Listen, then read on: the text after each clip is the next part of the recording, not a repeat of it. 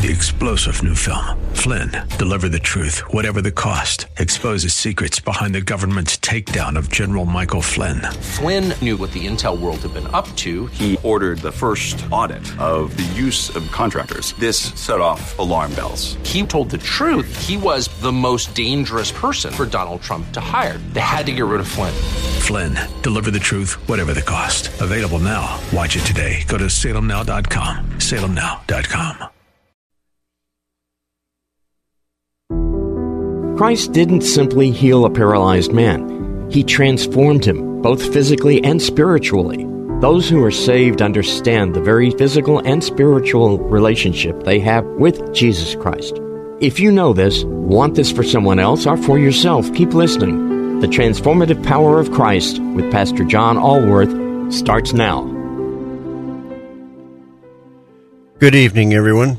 My name is Baron Cheek, and I'm standing in for Pastor Allworth today. He is actually celebrating his birthday with his lovely wife, Rebecca, and he invited me on the show tonight to speak about recovery and speak about some of my time in ministry. But first, I'd like to give a shout-out to Pastor John Allworth's church, New Covenant Church, Greater Heights. We have a Sunday evening service at 6 o'clock p.m. on Sundays at 240 West 18th Street, Houston, Texas, down in the Heights. And again, we have a Friday night ministry called Break Every Chain. And there's that New Covenant Church, which is Pastor Mazzapica, and that's at 901 Wilson Road in Humboldt, Texas. Please feel free to join us. We're a family-oriented church. We're a very loving church. We welcome everybody. No perfect people allowed. And we're going to celebrate you joining us. So tonight, what I'd like to discuss is a sermon that I did while I was involved as a volunteer chaplain at the Harris County Jail in Houston, Texas. While there, I wrote a book called Challenges, Blueprints for a Genuine Faith. You can find that on Amazon.com. And one of the more popular sermons that really seemed to touch the hearts of the inmates was a sermon called Driving Forces. And basically what that talks about is, what are we made of, and what is it that influences us in our lives? What is it that pushes us? What is it that drives us? And in some cases, you can see where that's very applicable to recovery. But as Pastor John Allworth says, everybody is recovering from something. Everybody is struggling with something in this life. So with that being said, we're going to go ahead and get started. And we're going to break this down and get a little bit analytical with it. Basically, each and every one of us has three components. We have a body, we have a soul, and we have a spirit. And bear with me while I get a little bit technical during this part. Then we're going to go over some word they'll address what we're going to talk about. In our body, the body is what you see in the mirror every day, and it's just a shell. Basically, it's you and your parents' DNA that comes together. Your mother, father's DNA came together and created a shell. But you and your soul and your spirit was created by God, and that is an individual creation. But it is under influence within this world, and we're going to go much deeper than that. So with your body, you have all kinds of stimulus. You have things like pain, you have tired, you have hungry, and of course you even have sensations such as pleasure. So with that kind of influence, we can see where things like drugs or sex or types of pleasure might lead into what we're going to talk about next, which is the soul. The soul is where we feel temporary things like happy, sadness, anger, anything that might happen that is all temporary. In the soul, it's all temporary. But unfortunately, in this world, we find that our soul is very much under the influence of the body and the world around us, stimulus around us. So you think, okay, what kind of things might make me happy if I'm not a spiritual person? And we're going to go on to the spirit here in a second. But the soul is where I feel happiness and sadness and anger. So what might make me happy? Well, I just went out today and I bought a brand new Corvette. And guess what? As I drive it down the road, I can see people looking at me. Or maybe it's even better than that. We're in Houston. Corvette really isn't too much. But what if I bought a brand new Lamborghini? Or if I live in a mansion and all of a sudden people are saying, hey, wow, who's that guy? I want to get to know him. What does he do? And what is it that's making him so special where he's winning this game of life? that would tend to make my soul happy in a worldly sense. It's worldly stimulus. So we can see where the body and worldly influence can be things like how much money I make. I just got a raise, so I'm going to be making more money. I can go out and spend more money on vacations. I can go out and buy things that will provide me with temporary happiness. So we can see where worldly influence and fleshly influence, being in the way of the body, can make my soul temporarily happy. But we have that third component, the spirit. And the spirit is much deeper, and that's actually the component that God is most interested in, because that's the part that has eternal life. That's the part that carries on once the body passes away. And the spirit is what actually feels things that stay for much longer. A spirit is where you feel contentment. A spirit is where you feel peace. A spirit is where you feel joy. Some of the other side, spirit, you can feel loneliness. You can feel a void. You can feel ineptness. You can feel like your life is just not measuring up. That's in your spirit where you feel void. You feel maybe even darkness if you're involved in things that are dragging you down or creating harmful effect in your life. This is where you feel it in your spirit.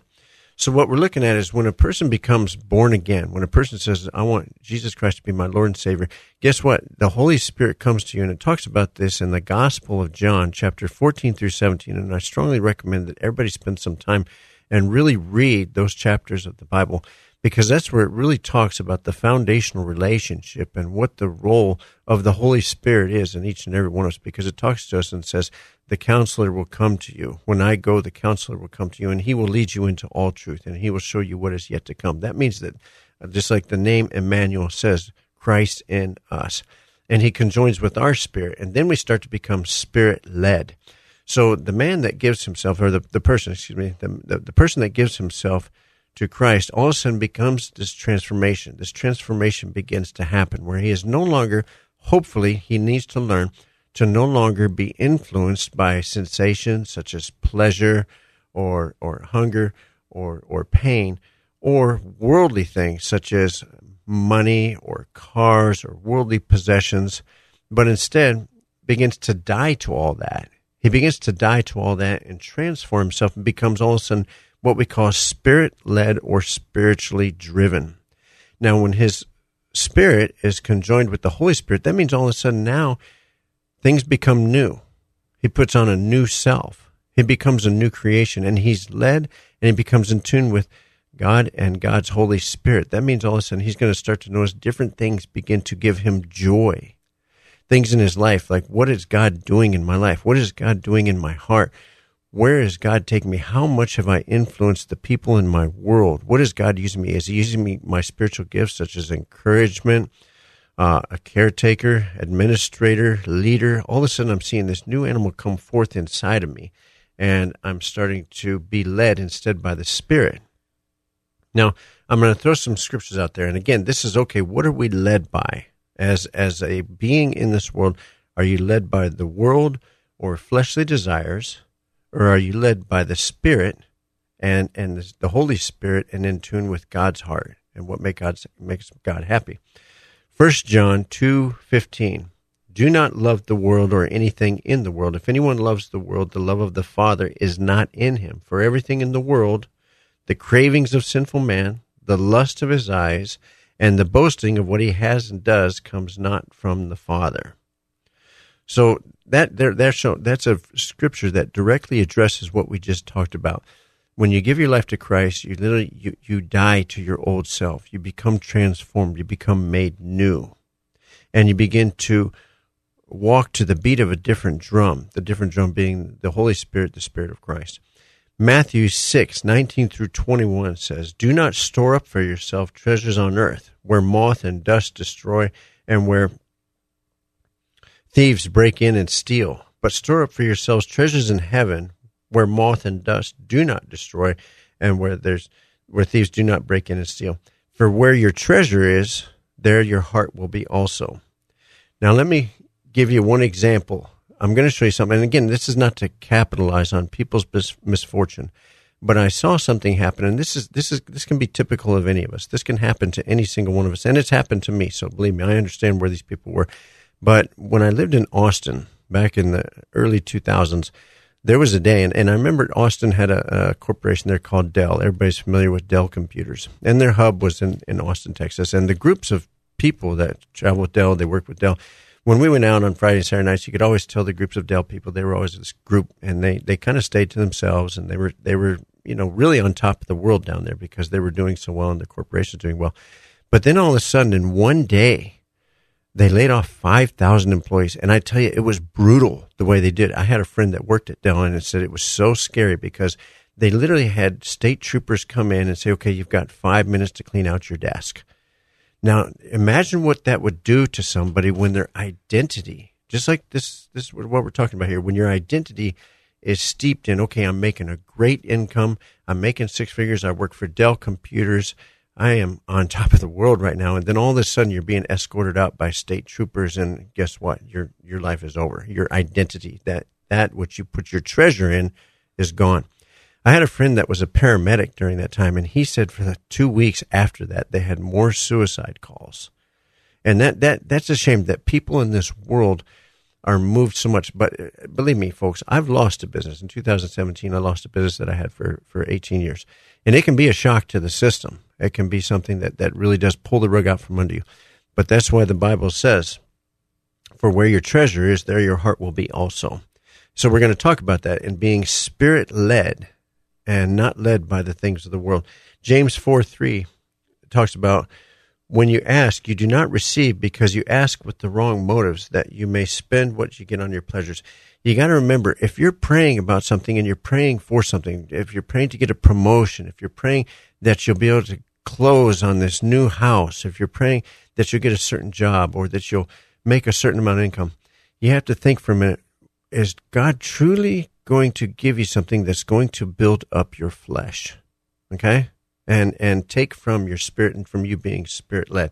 So that's one of the things you have to take and kind of check yourself and say, okay, where am I coming from this? What is the motives of the heart? So we can see that our struggle throughout this whole time becomes a struggle between worldly matters and the sinful nature, or what Christians know as the fleshly nature, and God and His Spirit and His Holy Spirit. And this is a daily battle. And Jesus even talks about it. He says to die to yourself, pick up your cross, and follow me daily. Okay? And what that means is constantly putting down and crucifying the fleshly nature. Believe me, we live in Houston. There is plenty of material, fleshly, worldly things here to look at. Even when you're going down the freeway, you can see all kinds of billboards that incite, matters of the flesh. What it's like to be successful in this world, to have the right car, to live in the right part of town, to have the right job, to work for the right corporation, to be making the right income. But those are all matters of the flesh. And believe me, everything of the flesh that of those worldly matters is transient. So you don't want to put all your eggs into that basket, but instead crucify the flesh and be guided by the Spirit. Romans 8:5-8 says, those who live according to the sinful nature have their minds set on what that nature desires. But those who live in accordance with the Spirit have their minds set on what the Spirit desires. The mind of a sinful man is death, but the mind of a led by the Spirit is life and peace. The sinful mind is hostile to God. It does not submit to God's law, nor can it do so. Those controlled by the sinful nature cannot please God. Why is that? Because they're led by the flesh. They are looking at things of the world. They're saying, boy, I wish I had that other job. I wish I'd get this promotion. Boy, I'm going to make enough money to where I can go over to this over here, and I want to live in that neighborhood. I want to live in this type of house. I want to go move over to this part of the world. And that's contrary. That's I. And that's contrary to living for God, saying, God, what would you have me to do? God, would you please help me to fulfill my purpose? You created me. Now, what would you have me to do? And so that's where your spirit is going to become happy, because it is actually more conjoined with the Holy Spirit. Galatians 5:16. So I say, live by the Spirit, and you will not gratify the desires of the sinful nature. For the sinful nature desires what is contrary to the Spirit, and the Spirit what is contrary to the sinful nature. They're in conflict with each other, so that you do not do what you want. Now, that explains everything that we just talked about. There's constantly going to be a struggle. There's always going to be a struggle between the flesh and the Spirit. And the Spirit, when you give your life to Christ, is you need to learn to crucify the flesh and become more controlled by the Holy Spirit and who you are in Christ and what your spiritual gifts are and what drives you in that direction. And that can be a lifelong struggle. I have never met a Christian who has completely mastered that. I have not. Every single Christian, whether he's a pastor, whether he's a new believer, they always struggle with that. It's just as you get more mature in your faith, you start to discover new layers of yourself that open up new areas where you're going to have some serious challenges in those areas. So just know that as you pursue your faith, you're always going to have that struggle with you. It's always going to be a discipline to crucify the flesh and live by the Spirit.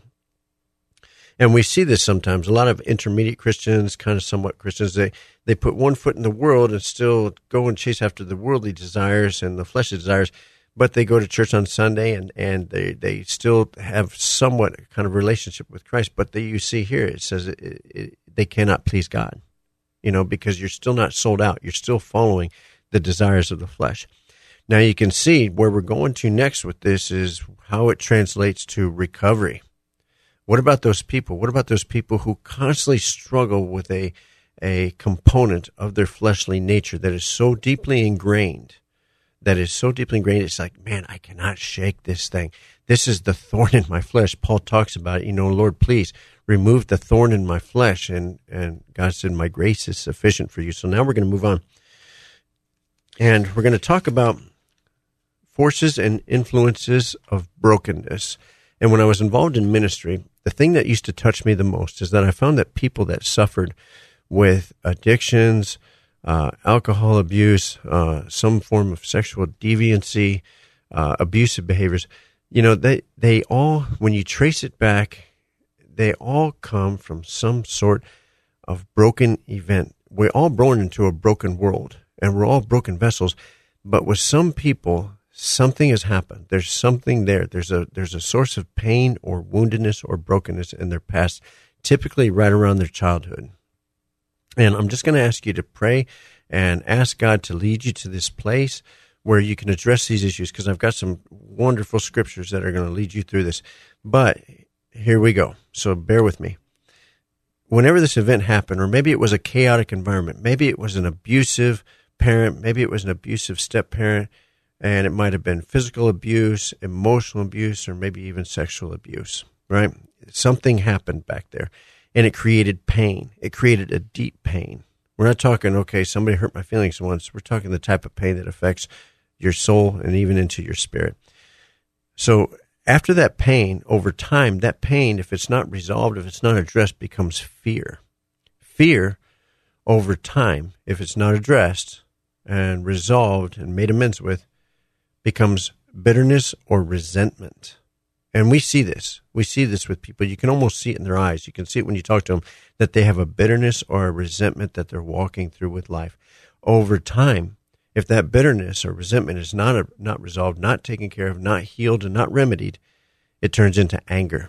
And we've seen people, we know people that are walking with component of anger. It comes out when they drink. It comes out in the way they talk. It comes out as cynicism. It comes out as negativity.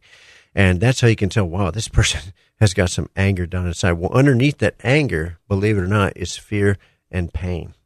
And this is in ministry what you as a child of God, as you grow spiritually led, you begin to see these things in people because God calls you as a child of God to address these issues within people.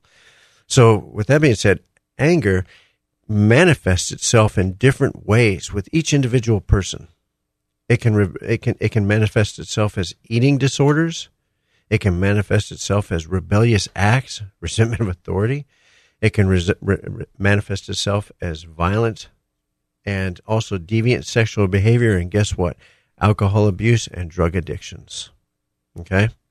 Now, I'm not going to elaborate on it because this we don't have enough time to really talk about it. But part of my testimony is that I went through a period of time where it seemed like everybody I knew planted a knife in my back, from business partners, significant others, employees, and then it all ended in the grand finale, which is my second divorce. My second divorce, I just got crucified. And I did. I wanted to go to sleep. I just wanted to go to sleep for a year. I just wanted to say goodbye to the world. And it's not that I was suicidal. I wasn't. It's just that I just wanted to sleep for a year. And that's where I had my struggles for a period of time.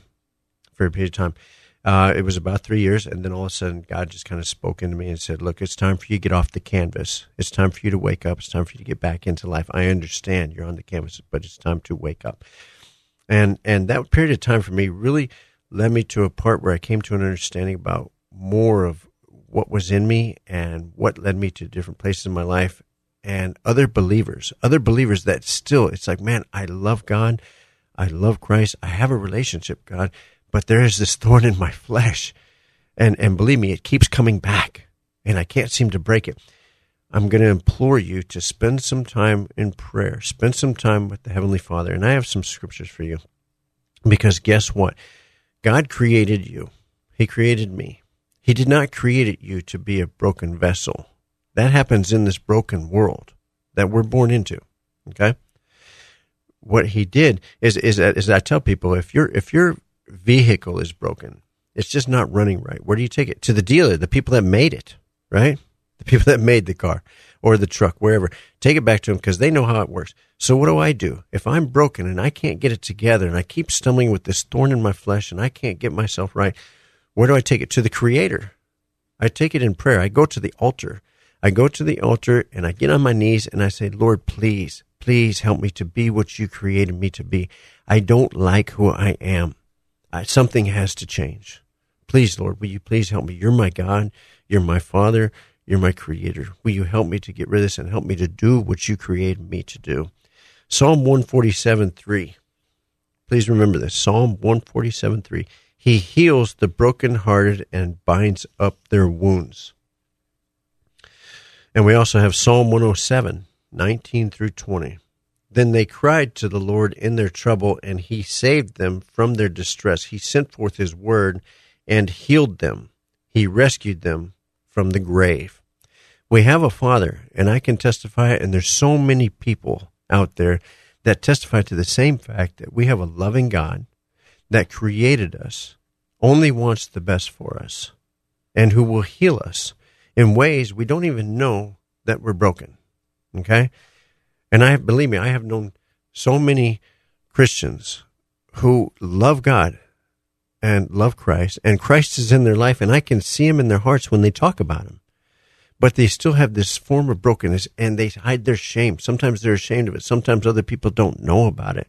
But they're so ready to get rid of it. Like the Bible says, Lord, will you please put my sins as far as the east is from the west? We also have another scripture, 2 Corinthians 5:17. Therefore, if anyone is in Christ, he is a new creation. Okay? So that means that we have a God who will reach down, who will show you those parts. And I'm going to tell you something that I have found in the times that I've been in ministry, Harris County Jail and so forth, that more times than not, he is going to call you to comfort those with the comfort that you have been given. For the wounds that you have bared, for the scars that you have bared, you're going to go out there and you're going to be led. God is going to lead you to other Christians who you will comfort with the comfort which you have been given. Okay? And that is, again, to love others the way that God has loved us. So remember that. When people act out in these ways, those are just symptoms. Violence, rebellion, eating disorders, sexual deviancy, alcohol abuse, drug abuse. Those are just symptoms of what's going on underneath. And I want to implore you, I've got one more scripture for you here. 2 Corinthians 1:3-5. Praise be to God the Father, our Lord Jesus Christ, the Father of compassion, the God of all comfort, who comforts us in all our troubles, so that we can comfort those in any trouble with the comfort we ourselves have received from God. And that's important, because that's what we're here to do. Each one of us is created to be the hand of God in this life, the hand of Jesus Christ, and you're made to go out there and love others the way God has loved you. So when you see people who are wounded, when you see people who are in distress, when you see people who are broken, remember the way that God loved you, and go and love them with the same remedies you felt from your loving Father. That's all I have today. Again, please let me extend an invitation to join us 6:00 p.m. Sunday nights at New Covenant Church, Greater Heights, in the Heights, and also Friday night, Break Every Chain Ministries at New Covenant Church in Humboldt, Texas. Thanks again to John Allworth. Have a happy birthday. Enjoy your time with your wife. We love you, and we appreciate each and every one of you that have tuned in this evening. Have a great night.